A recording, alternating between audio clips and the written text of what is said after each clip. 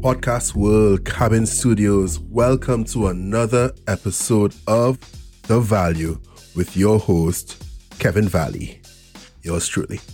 So this week, I am chatting with investment banker and management consultant, Stephen Jasmin, on what I think is a very interesting topic, and this is investing in Guyana. Now, Stephen is from Atlanta, currently living in Guyana.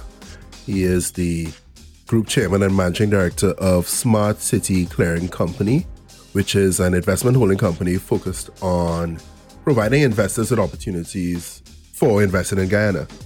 His practice includes 4 key markets, which are commercial real estate, oil and gas, service companies, infrastructure development, and of course, technology. Stephen recognized Guyana's investment potential back when he first arrived in June 2017, and we talk about that story a little bit in the episode. He saw some stark similarities between Guyana and Louisiana. These included the offshore center for oil and gas production in the US, and this made him a real believer in Guyana's investability. Now, 5 years after settling in, Stephen and his team have a clear understanding of the Guyanese people, as well as the opportunities that lie ahead for the land of many waters. What Stephen brings to the table and offers to multi-generational blue-collar business owners hoping to have a piece of the oil and gas pie is his ability to speak the language of Fortune 500 companies, as well as our islands. He bridges the gap between local businesses who are seeking to work with large energy conglomerates by overseeing investments and handling key operational tasks required for big business collaborations. Now, this episode has a lot in it, right? But this episode primarily explores the realities of Guyana's investability, including key challenges faced by foreign and local investors alike, opportunities for wealth building, economic growth, and of course, capital solutions for investment. So I invite you guys to check this out. I'm about to fade into the episode, and I really hope you guys enjoy this episode as much as I enjoyed recording it. All right, Stephen Jasmin, welcome to the show. How are you doing, sir? Excellent. Thank you so much for having me. Yeah, no, and I'm glad to get a chance to do this podcast for a while now. Back in my investment analyst days, back in RBC, so I'm talking over a decade ago, people always say that, hey, Guyana looks like it's on the rise, like there's promise in Guyana. And it wasn't only until several years later that they had their first oil find. And then you just hear that, everybody is going to Guyana, like Guyana, everybody wants to look at Guyana as a possible investment opportunity and everything, So it's really good to finally get to do an episode on Guyana and really speak to somebody who's on the ground in the merchant bank, investment banking sector in Guyana. So again, thanks for this opportunity. No, my pleasure. So Stephen, you first landed in Guyana in June 2017. That is after you did one piece of business. I think you sold an offshore vessel or something like that. I think you say a company in one of the Eastern Caribbean islands. Now, for the audience, what I want you to do is sort of walk us through a picture, or even like a movie, so to speak, because we're starting in June 2017. You're getting on the plane, you're getting ready to land in Guyana. And I know that you said that Guyana didn't really become investable at scale until March 2021. So we're talking about, I think it's a 4.5 year, 4.75 year sort of journey, right? And I know when you landed, you said that you knew 2 things for certain. One, that you found an amazing, beautiful country with limitless potential, as you call it, a true startup nation. And 2, that you wanted to participate in its future in some small way. So tell us what it is that you saw there, what it is got you there in the first place, and just walk us through that journey. Yeah, no, absolutely. I've been an entrepreneur my entire career. I was fortunate, I went to Emory University. And when I got out, I ended up launching a Fortune 500 marketing consulting company called Flashpoint. And doing that, we were consultant of record with companies like Delta Airlines, Coca-Cola, Johnson & Johnson.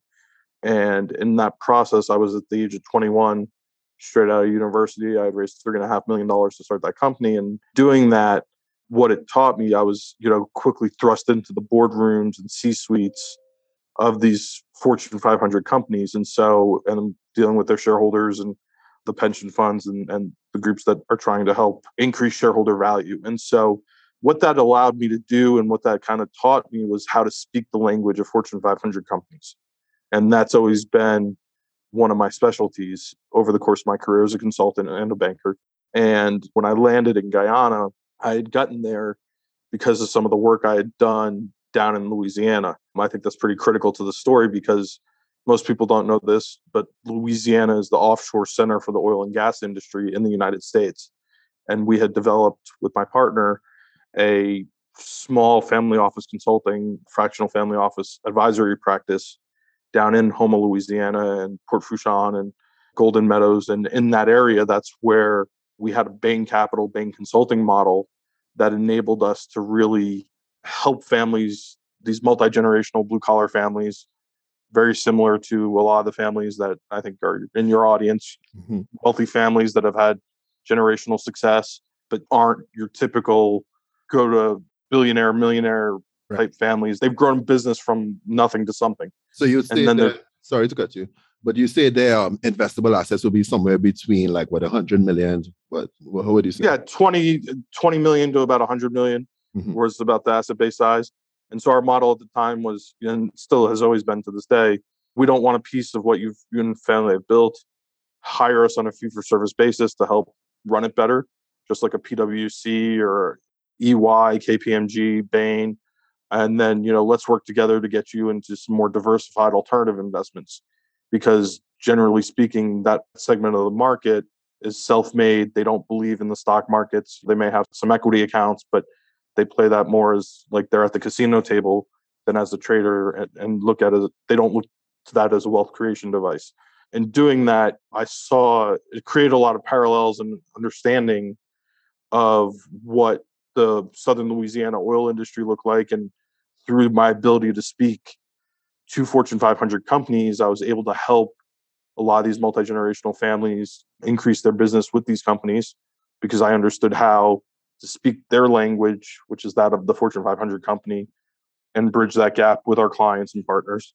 And when I got down to Guyana in June of 2017, because of my relationships up into Houston, I was able to quickly, and my ability to speak Fortune 500, I was able to quickly ascertain that there was a lot more. It was just the tip of the iceberg. When I landed, boots on the ground, it was about 2 billion barrels of oil they had found. And now they're up over to 13 billion barrels just in Guyana. And so in the 5 years that I've been working in the space. And so when I got there, it was got off the plane and just saw opportunity, knew the environment. Southern Louisiana is very similar. It's much like the Caribbean. Guyana reminded me of that kind of riverboat town, much like New Orleans is. And so it had that kind of vibe with the brown water, they call it. I like that parallel. Yeah, it's very much similar mindset, similar type of people, similar cultures, ethnically diverse. I saw opportunity, and I knew from past experiences that being an entrepreneur, I knew that there was going to be growth coming. No one knows what that's going to be. When you get out and start building a business, you have no idea where it's going to go. You have a vision, and I had put together a business plan and a strategic plan, and we've executed it flawlessly and then some over the past 5 years. But for the first 12 months while I was in country, I really, spent that time living in hotels. I lived in the Pegasus for the first 6 months, and then I lived in the Ramada for the next 6 months, and just trying to get a feel for the environment and the people, and then get comfortable enough to go lease a house, and lived in a community right in Georgetown and spent the time there and really got to know the people and fell in love with the people, fell in love with the opportunity, continued to see the growth, but it's been slow. It's been fits and starts, and it's been a challenge, but that's how all businesses are. And that's all small business owners, whether they're first generation or second generation, know that when you're building businesses, it's you grow, you hit a plateau, you grow, you hit a plateau, you grow, you hit a plateau. And Guyana as a country has been going through a lot of those same processes. Yeah. Now, I just want to interject for a second, and I want to go back to, so the parallel you're making with your experience in Louisiana and how it translates into what you do in Guyana. So I understand that you were a chief restructuring officer focused on helping companies managing changes in the offshore oil and gas sector in Louisiana. So, that adds a lot of credence to what you're doing in Guyana, as well as touching back on the Bain model, that the main consulting model that you used in Louisiana. Can you just give us an outline of how that works? I'm a big sucker for frameworks, and I just want to. Yeah, no, absolutely. So, Bain is a management consulting firm, and it's got Bain Capital and Bain Consulting. And so Bain Consulting is the equivalent of a KPMG or EY, PwC, McKinsey. They help monitor their portfolio companies and their investments to make sure that they're being run optimally. Bain Capital raises the money to go out and buy those companies. And so together it creates a nice synergy. And so to this day, we still follow that same model down in Guyana. We've now divided it. Smart City Clearing Company is an investment holding company and financial service advisory practice. Some people will call it a merchant bank. Some people will call it a hedge fund. We're unregulated at this stage. Over the next 24 to 36 months, that will be changing. We will be buying some banking assets and becoming a legitimate banking institution as a part of our growth strategy and entry strategy into Guyana. But along the way, we've been building out our platform. And so Flashpoint still exists, and Flashpoint acts as the consultants that come in and help oversee our portfolio companies and help oversee some of the investments that we're making and handle the day-to-day operational challenges that you face working in a frontier market. Yeah. And I mean, that investment holding company structure, I mean, I understand that in Guyana, the tax system, I don't think the investment companies pay corporate tax in Guyana, at least per the last 2022 budget, whereas other companies are paying tax anywhere from 20% up to 45%. When we work in Guyana, we work purely as a foreign direct investor.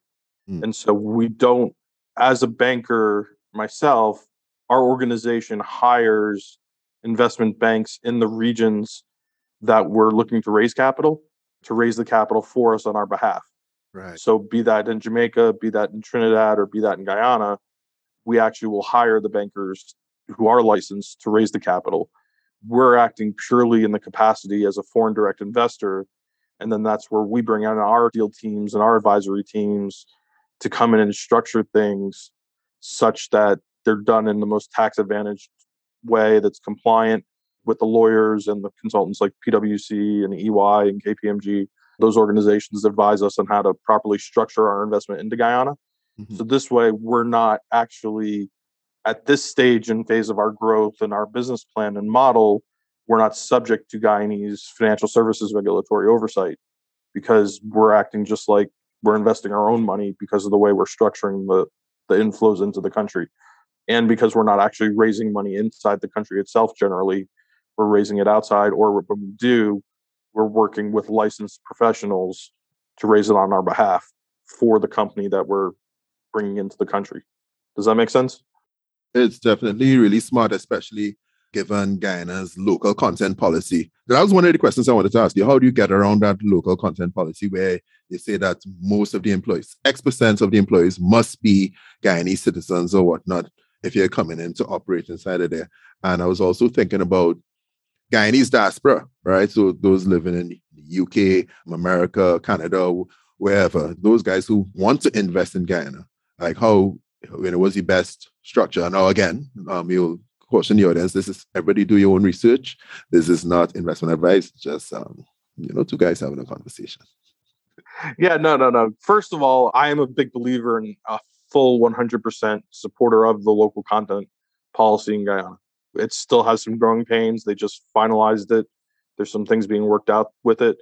But at its core, I believe it's needed. It's going to help raise Guyana for all Guyanese, both in the diaspora and directly in Guyana.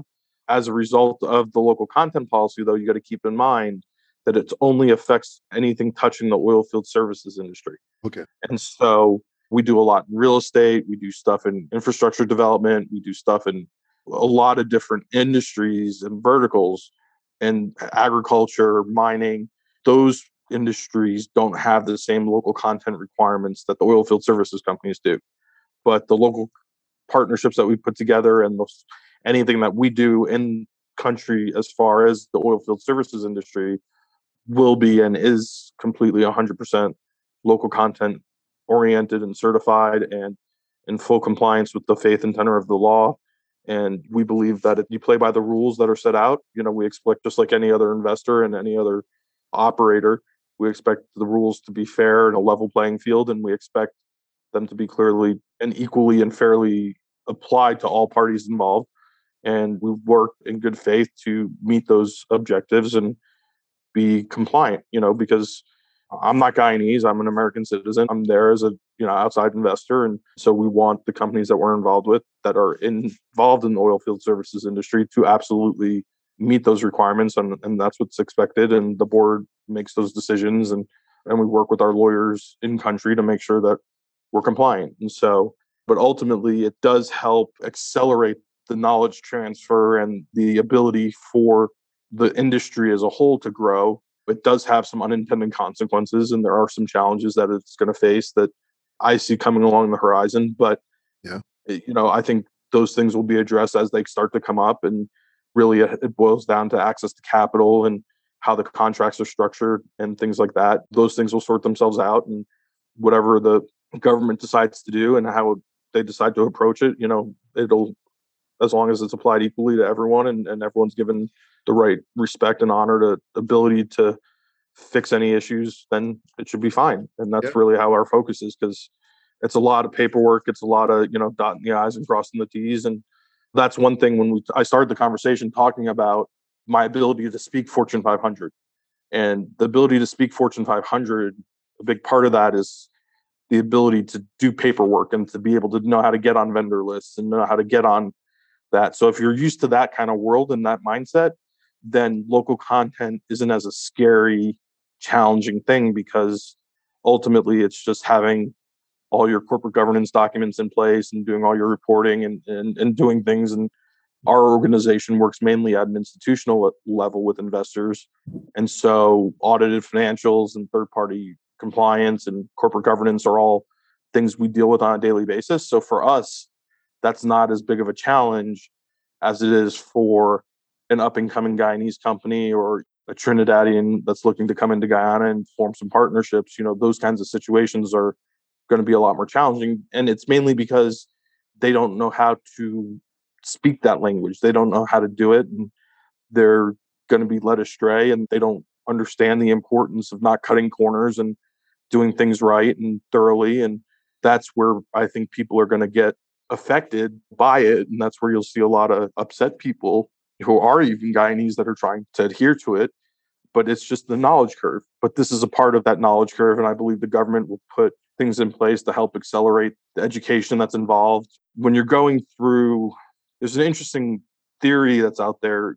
I study complexity theory and chaos theory, and I'm a big geek and spend a lot of time flying around the world. And so read a lot of books and study a lot of things. And historically, for the past 50 years of Guyana's experience, before it was found oil, it was a very mechanical system. It was very solid state, didn't change. It was very predictable. It was just a small ecosystem, a small environment, not a lot of outside moving pieces. It wasn't an organism that was living and breathing and growing.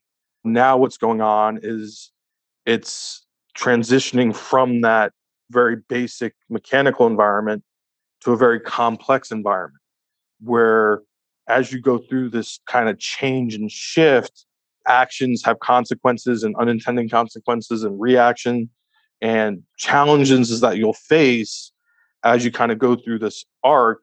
And I've got some good videos that I'd love to share with your listeners on it, because it's a great kind of study to really understand where Guyana is going, because moving from a predictable mechanical system to this environment that is an ecosystem that has all these interdependencies makes it much, much more challenging. Think of a two-stroke engine motor that you use to do your lawnmower. It's very simple. It's easy to understand. If something breaks on it, it's one of three things. You can usually go to the store, pick up the missing piece.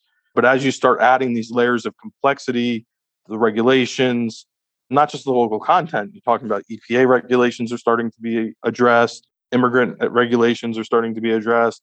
All these moving pieces just make the system much more complex. And then you combine that with the fact that there's a lack of real technology infrastructure to support it, it does make it challenging. And this is where the 5 years in country on the ground, learning it and finding the right partners that know how to navigate those systems have really enabled us to run a lot further, faster, because the rules have always been there. And that's the one thing that I love about Guyana. And as I sit and kind of travel the world and start talking to boardrooms and pension funds and insurance companies and asset managers and capital markets teams who are looking to invest in the growth of Guyana, I really focus in on the question that always comes up, is Guyana going to go the way of Nigeria or Norway? And I said, because of Guyana's past as a former British colony, it's not the way of Nigeria, because it has that regulatory framework that came out of its British roots. And so there really is a lot of the rules, and there's sort of a playbook that is established already. It may not be perfect. There may need to be a lot of pieces of it that need to be rewritten or reissued and evolved to keep up with the changes that the country is going through as it goes through this hyper growth stage. But at least it's created an environment that it's not the Wild West that you see trying to do business in Africa. And especially with all the time that I've been spending over the past year, I've spent probably about 6 months of the past year living out in the Middle East, working with a lot of the investors out here because they have a big interest in Guyana, not just for the oil and gas sector. Actually, that's the least of it.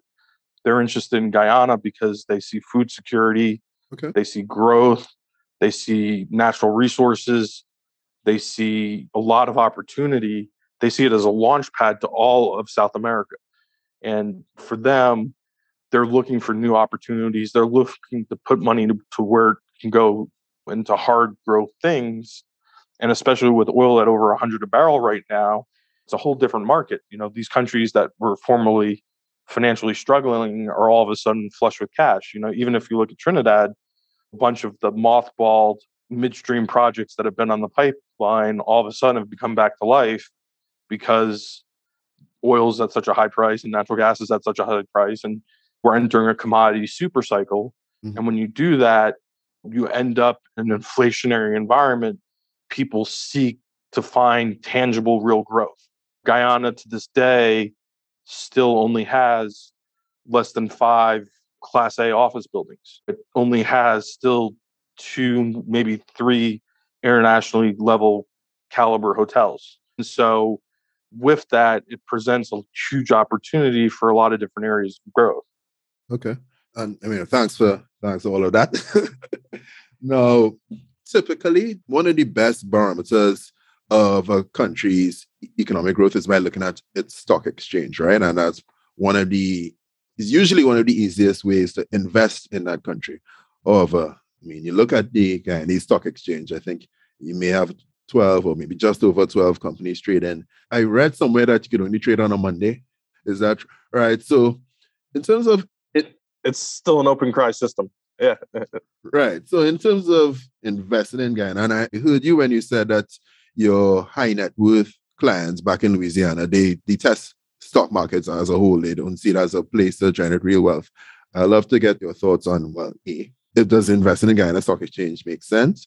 And B, also that's a high level picture on, do you think investing in stock markets makes sense in terms of building a wealth generating portfolio? As entrepreneurs and business owners and bankers, because I wear all 3 hats in my role, it's all about your cost of access to capital and your cost of capital. Right. And the cheapest cost of capital that you can access as an entrepreneur or as a banker is the public equity markets. And that is really been one of my focuses over the past 2 years, is really figuring out how to create financial products to allow institutional investors and retail investors to gain access to Guyana's growth much earlier in the growth cycle. But with that, you need to have a sophisticated regulatory system to support innovative products in the financial services sector. So I've spent a lot of time working with the Jamaican Stock Exchange. I've worked with Latinx. I'm out here in the Middle East working and discussing and having meetings with some of all the major stock exchanges out here to create products and pools and mutual funds and different types of structures so that public equity can actually get access to Guyana's growth. Because institutional investors and retail investors can't go to Guyana and set up a company themselves. And so, to your point, investing in vehicles that can go down and do the legwork for them, and they get to participate in that upside, is a massive opportunity, and is something that I'm hyper passionate about and very focused on. Mm-hmm. And I spent literally an entire year developing some of these products, and I look forward to over the next 24 months bringing them to market. And in doing that, it's going to create a lot of wealth for a lot of people. And there's two ways to build a middle class in a country. You do it through home ownership, and you do it through the domestic stock market. Guyana, I believe, has a lot of growth. Their domestic stock exchange does have to evolve and grow. It's got to get digitized. It's got to get, once again, like everything, has to be reinvented for the new Guyana that is emerging, because it's a startup nation. And so as it gets reinvented, we look to play a key role in that and do look to participate in that. But at the same token, there's a middle ground where you don't just have to go invest in ExxonMobil and Hess and Schlumberger and Halliburton to gain access to Guyana, which are all good opportunities. But this is where my focus is working in some of these tier 2 markets around the world to create products that will allow us as an asset manager to get cheap access to capital, bring it to Guyana, become an asset management firm, once again, as a foreign direct investor, leveraging public equity, and showing that, the best part about those solutions is it provides price discovery and price transparency, because that's one of the things stock markets allow. And when you have a country like Guyana, where no one can tell you what the return on investment is, or what the true weighted average cost of capital is from a valuation analysis, because no one has been able to really produce those numbers, outside of international oil companies. But for the regular average investors and for the entrepreneurs that are out there, they have no idea. Yeah. And so by creating some of these facilities and these products as an asset manager, it accelerates my ability to show the world the returns that Guyana can provide. And that's something that really excites me, and also puts me in a position when I'm talking to investment committees and trying to raise capital for the country. As you know, when you deal with anything in the public equity market, you've got compliance, corporate governance, you've got to be able to have audited financials, you've got to open the kimono and show the world. And so you can be held accountable for that, the good and the bad. And so as long as you're a good manager and you're producing solid returns and increasing value, and the world can see that, it's going to increase it's the flywheel's catching. It's going to increase their ability to actually want to get involved in Guyana earlier and sooner and faster, because they're able to see independently, this is how the returns we can have access to, especially for the diaspora, which isn't just the Guyanese diaspora, but the whole Caribbean diaspora. I like what you said on focusing on cost of capital. And I guess when you flip that around, you talk about required return on investment, right? Because, so cost of capital components, you have cost of debt and you have cost of equity, right? Yep. On the cost of debt side, I tried to get credit ratings on Guyana just, in preparation for this conversation. I couldn't find anything. I don't know if they are out there, so how you price bonds. I did read somewhere that the average interest rates that banks charge in the past year was something around 8.88% to 9% or something like that. So that was some sort of barometer. But on the equity side, if you have a stock exchange with 12 companies, and it's trading only on Monday, so we have that illiquidity going on there. Because it's inefficient, you're not really able to get that proper price discovery, or at least proper value discovery that you would in a more efficient market, or even in a market such as Jamaica, which, as we know, has been the best stock exchange in 2018, 2019, and possibly beyond. So it's kind of tricky. I know you wanted to say something, because I'm actually going to move on to the real estate point. But so if you wanted to say something on the stock exchange, but well, no, and that's where Guyana's stock market will evolve, and it will get to that point where it becomes much more liquid. But right now, that illiquidity, what we're doing in preparation for that, because I know that day is going to come, and we may actually hopefully be a part of helping lead that evolution, just because of our experience and wisdom and team and value that we've created and foresight. What we're doing is we're creating and developing products to list on other stock exchanges that are more That makes not direct listing companies themselves, but direct listing funds. So this way, when the Guyanese Stock Exchange does get to that point of maturity, we can then direct list the portfolio companies that are a part of a fund on another stock market on the Guyanese Stock Exchange.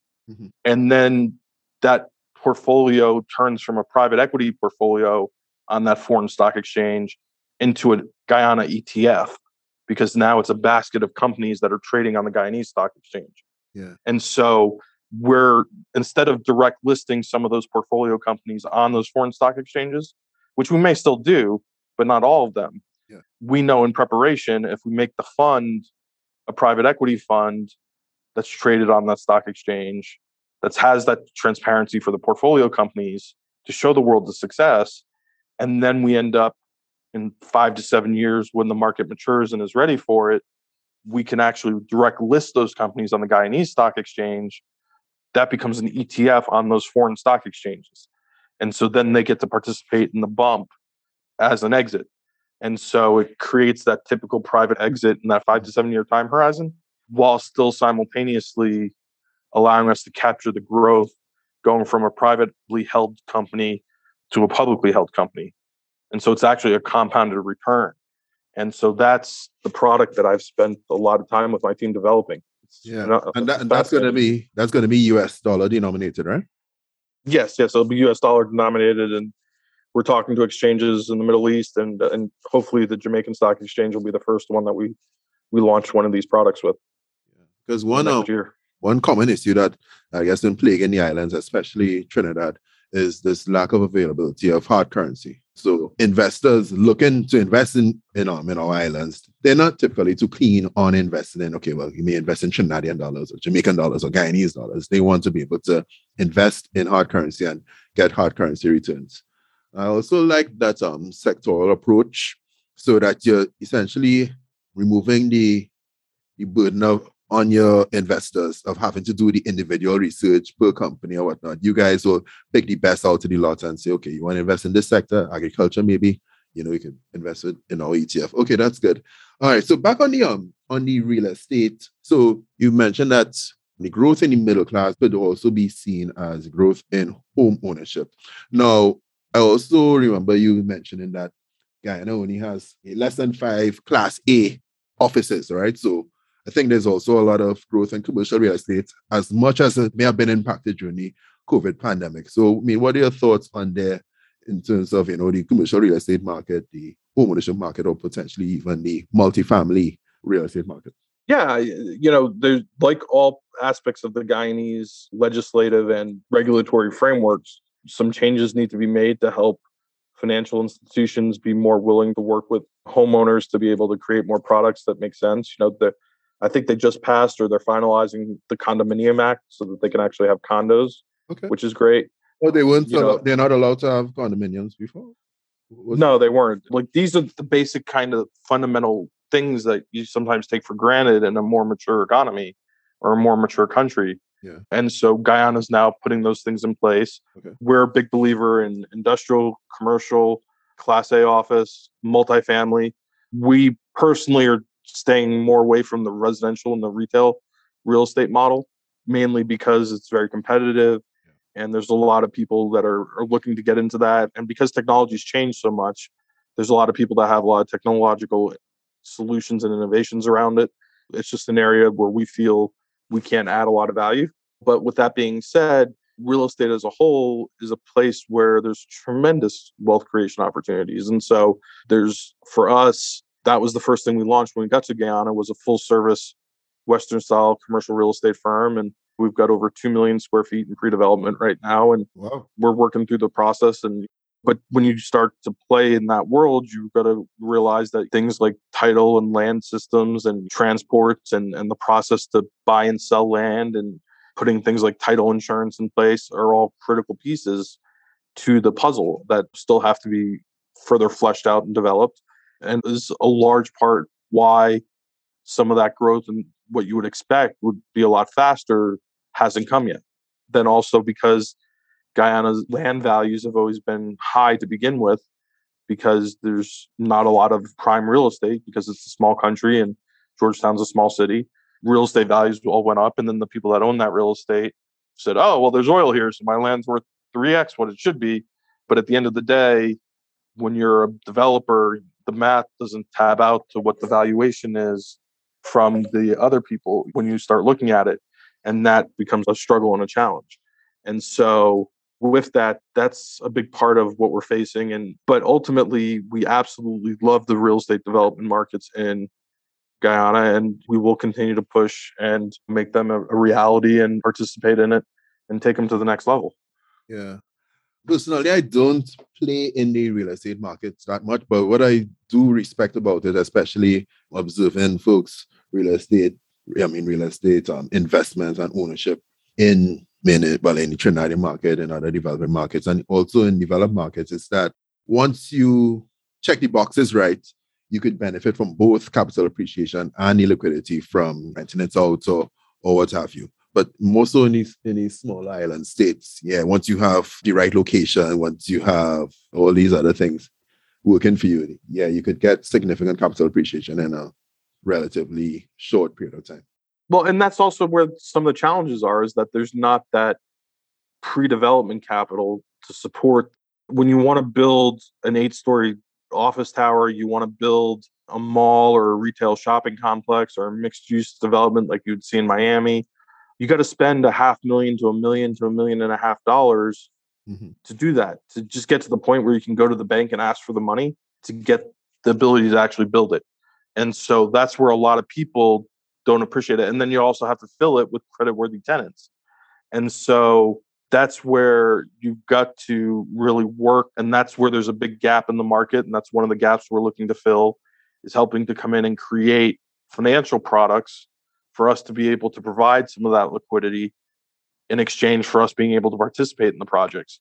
And that's sort of our model, is that having a piece of land is great, but unless you've got the $500,000 or $1 million for us to be able to help take it to the next level with you in partnership, there's not a whole lot we can do. Now, if it's an unlevered piece of land in the right piece of real estate in the right location, like, we'll help work with you to go to the bank and get the loan and take a loan against the land so that you have that money. There's ways to get creative about it, but it still takes a team of experts to come in and put the packages together and to go through the process. And that's the value that we've been creating for our clients and our partners. And that's where we work. But ultimately, it takes money to make money. And that's the one thing that all entrepreneurs need to remember, is that there's all different levels of entrepreneurship and there's all different ways to grow your businesses. But if you really want to scale and grow, you can't just have nothing and try to make something. You've got to put the work and the time, and you have to have the resources to invest into making it successful. And that's the real challenge and struggle that a lot of people face. I don't know if that makes sense, but it's just... I recently put out an article on LinkedIn. The title of it, Why Ideas Have No Value. Yeah. And it goes to what you say. I mean, it's not just you could just create something out of nothing. You mean you have to actually put in the work, you have to get the partnerships in place and everything in place so that your idea actually becomes something of value, especially when you talk about, using creativity and your expertise as a financial professional to create value in the structuring transactions or structuring different financial packages for firms. All right, so I want to pivot back onto the business side a little bit right now. So the 2022 budget for Guyana says that real GDP is projected to grow by 47.5% in 2022, with the non-oil economy growing by 7.7%, as spillovers from the oil and gas sector propel services sector growth. And earlier in our conversation, you mentioned that oil is currently above 100, so all the oil economies are saying hooray, right? And now, here in Trinidad, we're making some projects or whatnot. And it's great for oil and gas economies, but it's also our Achilles heel, right? Mm-hmm. And even broader than that, again, looking at the broader Caribbean region, I think there's too much reliance on things that we don't have much control over. So you have many of the islands, you rely on tourism. Again, that relies on what's going on outside. Is there a pandemic? Is there a hurricane? Is there crime? Whatever. What's happening in the airport? Whatever. And then when it comes to commodities like oil and gas, or be it bananas or bauxite or what have you, you're subject to the vagaries of the market, the demand and supply for those commodities and the prices, and that impacts your economy. So my question there is, how do you see Guyana being able to diversify and, build its global competitiveness? I mean, yes, we're happy for the oil and gas revenues and the exports we're able to generate from that.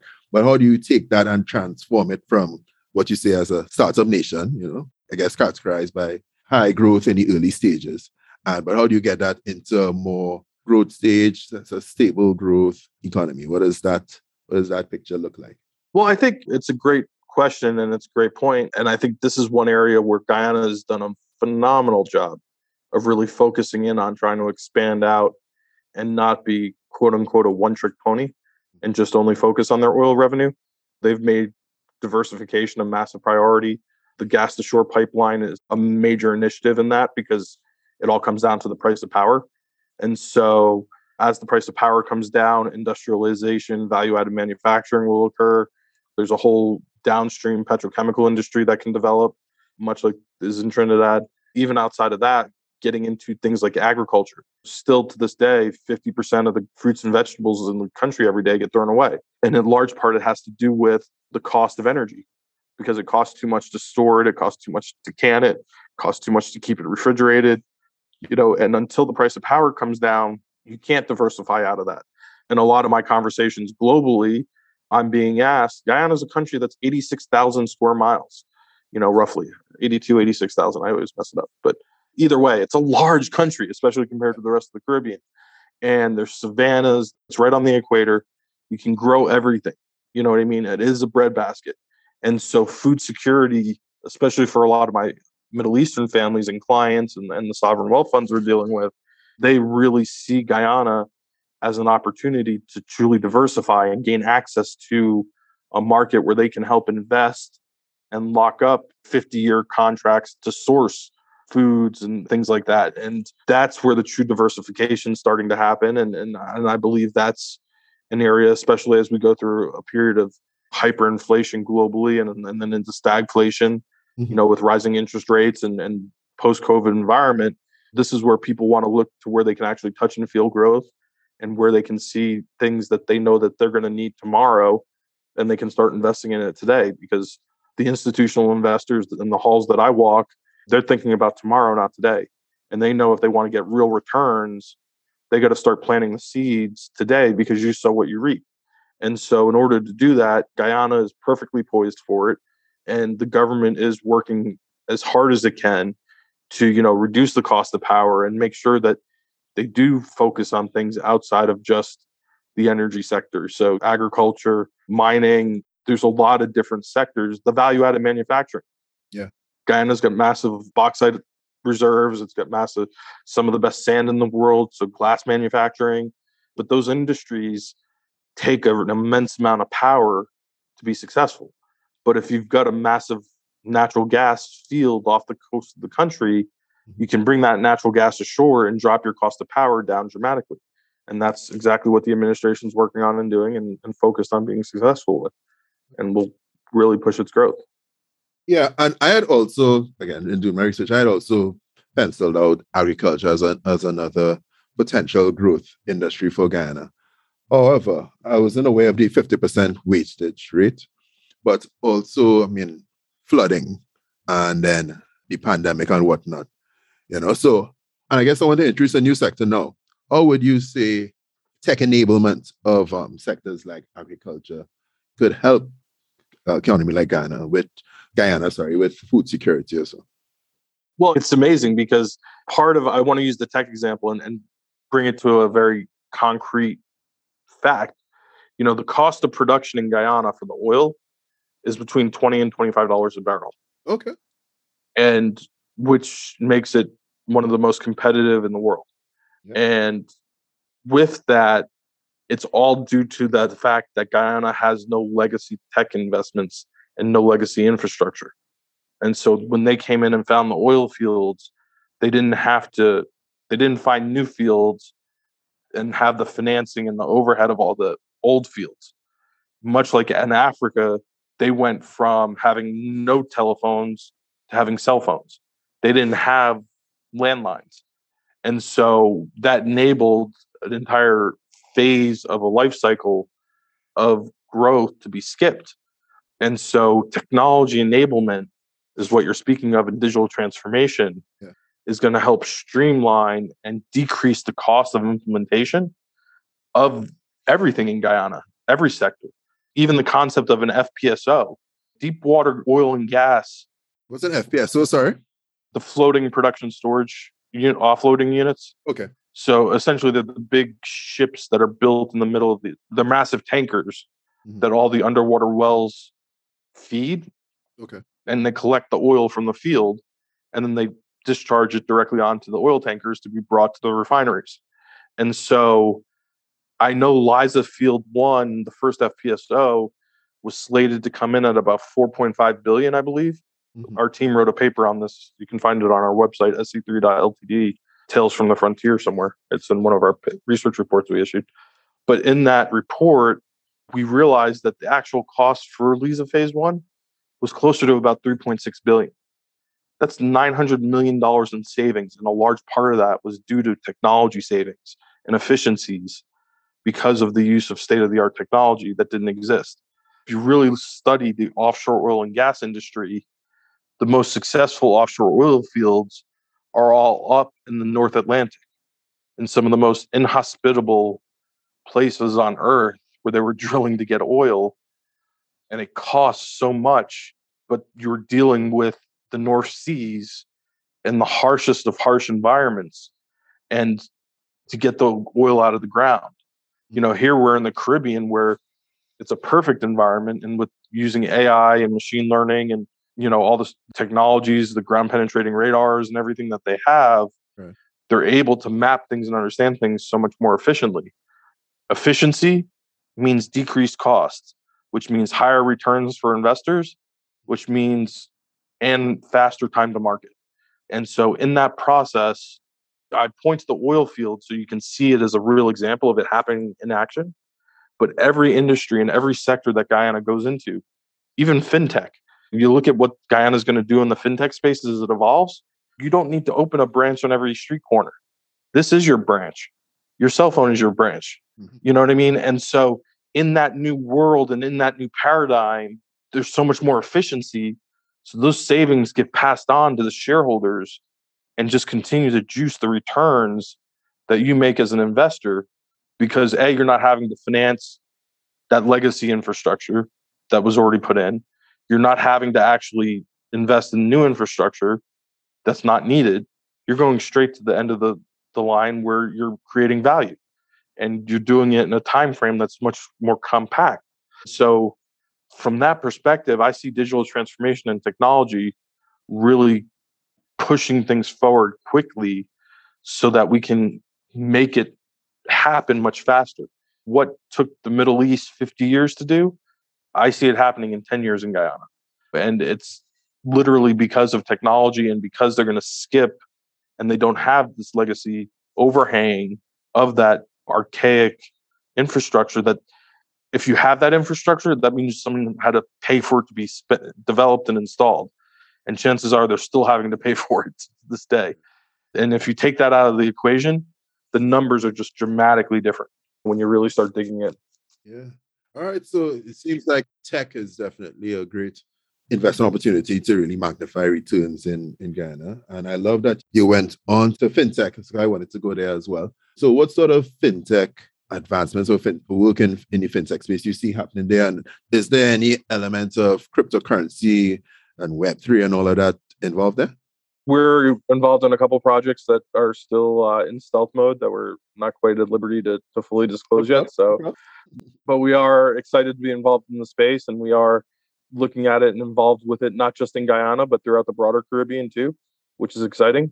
Web3 and decentralized finance and crypto are all common themes. The Caribbean globally has led the central bank development, crypto dollars with the ECPD, the Bahamas, the sand dollar, you know what I mean? And then there's the JDEX dollar that's coming.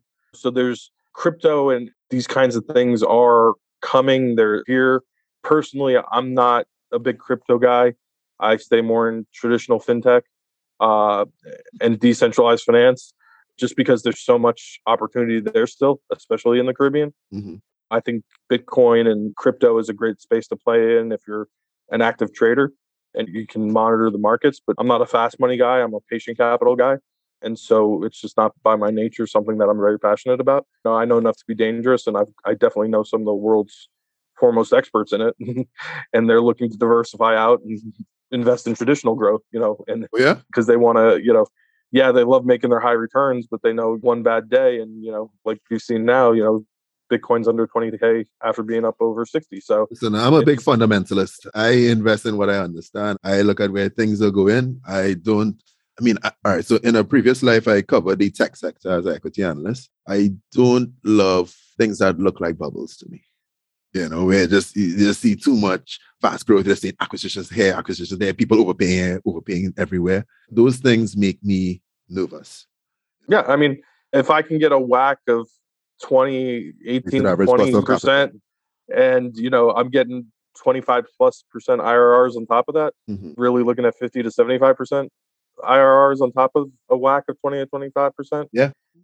I mean, that's real growth and I'm happy with it. You know what I mean? And that's not 10x, 1000x growth that you would see with traditional, some of the tech stuff, but every person needs to do and invest in what they're comfortable in and what they feel they can afford to lose and afford to put that risk and what they can focus on and learn and be passionate about. So what works for me doesn't always work for the next guy. And so you got to be you at the end of the day. Yeah, I like to borrow from Warren Buffett's, value investing principle, investing in strong long-term growth companies. And so, all right. So just before we get ready to get to wrapping up this conversation, I just want to touch a little bit on Dubai's investment in Guyana recently. I know you were the spearhead of that. I think it was something like a $5 million investment. Yeah, kind of tell us what that was about. Yeah, no. So part of why I fell in love with Guyana is that I knew I had a global Rolodex from my cyber and tech background.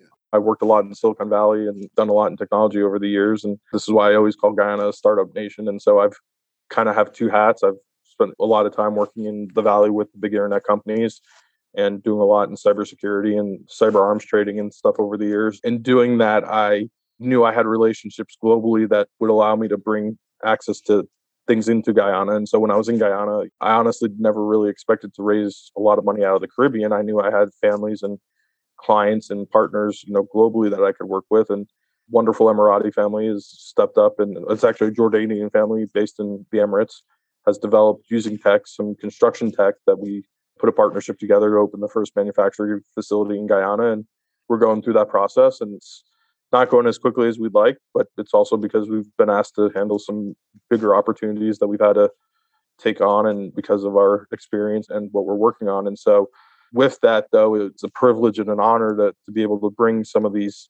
global investors into Guyana and kind of work with the government as a partner and as a value add to help create these opportunities. And so the government of Guyana stepped in and gave us all the entitlements we needed and helped make it a reality. And we had a great signing ceremony, and the technology is going to be up and running in Guyana when the time is right. And for us, this is where we shine. And this is where there's opportunity. And it's not just that one family. I've got a couple dozen families I'm working with out here and looking at a lot of these different opportunities. And so for us, and it plays into our construction, you know what I mean? Because at the end of the day, if you're building 2 million square feet, the free cash flows, when you look at the numbers just off of your ready mix cement that you're going to need to pour for 2 million square feet is $6 million.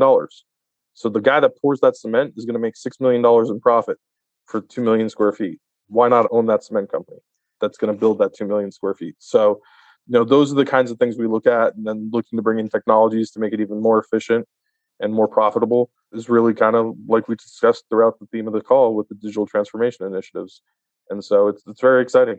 Yes, it's very exciting indeed. I want to bring this back full circle. At the top of this conversation, I quoted you, where you said that Guyana did not become investable at scale until March 2021.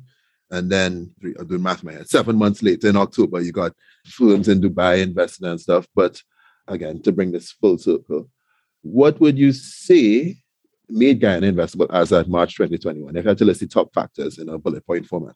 Well, it had to do with the post-COVID environment, the peaceful change of government, the getting the 2 years of budget's done.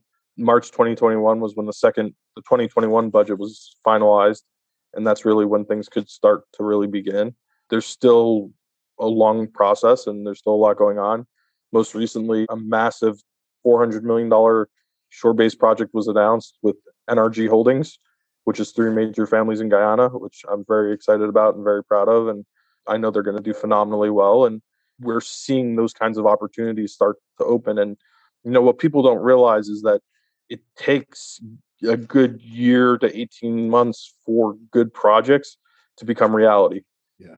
It gets back to that you have to spend $500,000 to $1 million to $1.5 million to build a 100-key hotel, to build a $400 million shore-based project. They spent a lot more than that, I'm sure. And doing that, just because you're not, first of all, you're seeing lots of growth everywhere in Guyana if you go down there, boots on the ground, but people don't realize the amount of stuff that's happening behind the scenes while they're working diligently to build the legislative engine room for the country to grow properly, because you need the enabling legislation and it needs to be revised and cleaned up and done, and they're doing it.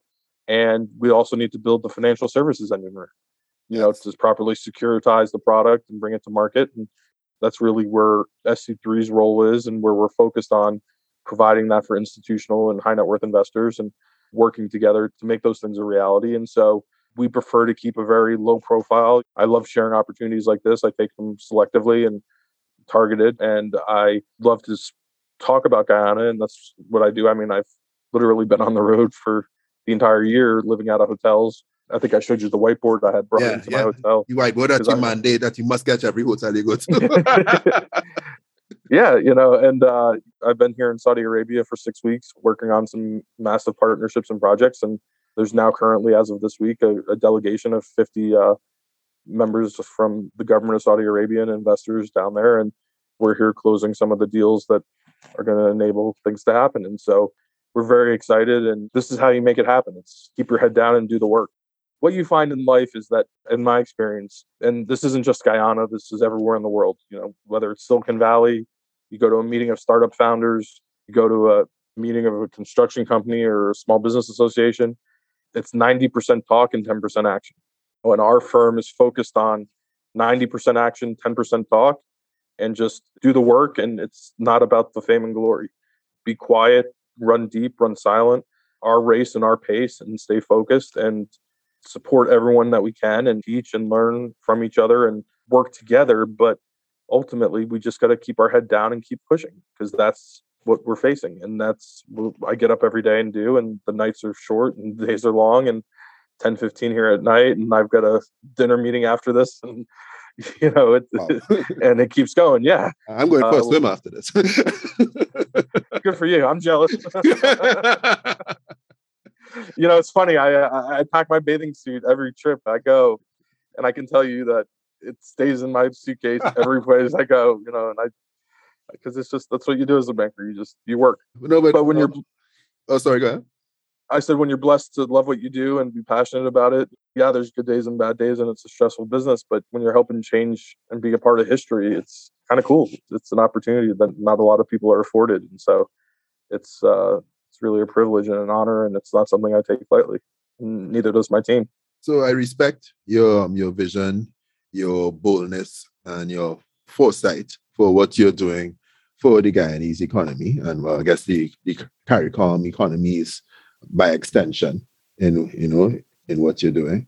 And as we get ready to wrap, I would like to give you open mic, open forum, open platform to plug yourself, anything you're doing, how we can find you, and anything else you'd like to leave us with that we may not have discussed today, that you want to ensure that the audience, that really resonates with the audience. Well, thank you. And first of all, thank you so much for this opportunity. It's always a privilege and an honor getting involved with these podcasts and getting the word out there and just sharing the story, because that's how people learn. People that want to do the work and show up and learn. That's what it's about. Fortune favors the bold, and there's 100 other cliches and memes that are out there. And but ultimately, it's keep your head down, and you don't know everything, but that's where you build teams and you find people and you do good business and you learn. You know what I mean? All of a sudden people are going to say, oh, well, Steve went from nothing, or, they weren't doing anything, to now all of a sudden they've got their hands in 100 different things. Well, takes 9 months to make a baby. And when you're in the kitchen cooking, there's everything cooks at different speeds and you got to coordinate it all to come out perfectly at the same time. And that's a lot of what we've been doing. And so that's our focus. Online, you can find us on LinkedIn. Our website's sc3.ltd, Smart City Clearing Company Limited, the name of our organization. We've got offices in Guyana. We've got offices in Kingston, Jamaica. And we're in the process of opening an office in Saudi Arabia. And so with that, we're out here, we're doing the work. I've got partners and people working across 4 continents, and it's our race and our pace. But we're always happy. We're approachable. I'm pretty easy to track down if someone wants to put forth the effort. And, I always try to make time, even if it's a quick 20-minute call, while I'm grabbing a ride between meetings, just to introduce myself or get to know someone and see how I can help. And I always try to point someone in at least 1 or 2 directions that can help create value and add value. And, because I'm sitting here today because of the shoulders of the giants that came before me, like Isaac Newton said. I've really hoped that Guyana can create, it's a once in a lifetime opportunity. And I think a lot of people are going to sleep on it and miss it. And they're going to be upset and they're going to be sucking their salt, as they say, because they didn't get a chance to do it. But, it is what it is. So many people want to show up to the finish line and collect the trophy and get the picture, but they don't want to sign up for the marathon. They don't want to run the marathon. But most importantly, they don't want to practice for the marathon. You don't realize that if you're a marathon runner, by the time that you go to run the marathon that you're competing in, you've already run 5, 6, 7, 8 marathons throughout the course of your training to make sure you can do it on the day that it matters. And people don't want to put the work in. And it's been 5 years of showing up every day and beating down and chopping the wood and just chopping. And eventually the dam will break and the floodgates will open and it'll be good. But until then, we just keep showing up and working. Love it. Ladies and gentlemen, Steve Jasmine, thanks a lot. Thank you so much. Privilege and an honor. Podcast world, there you have it. Investing in Guyana with Stephen Jasmine. Subscribe to The Value at thevalue.show. Check us out in your podcast player of choice and be sure to give us a 5-star rating. And with that, Podcast World, Cabin Studios, Guyana, we are out.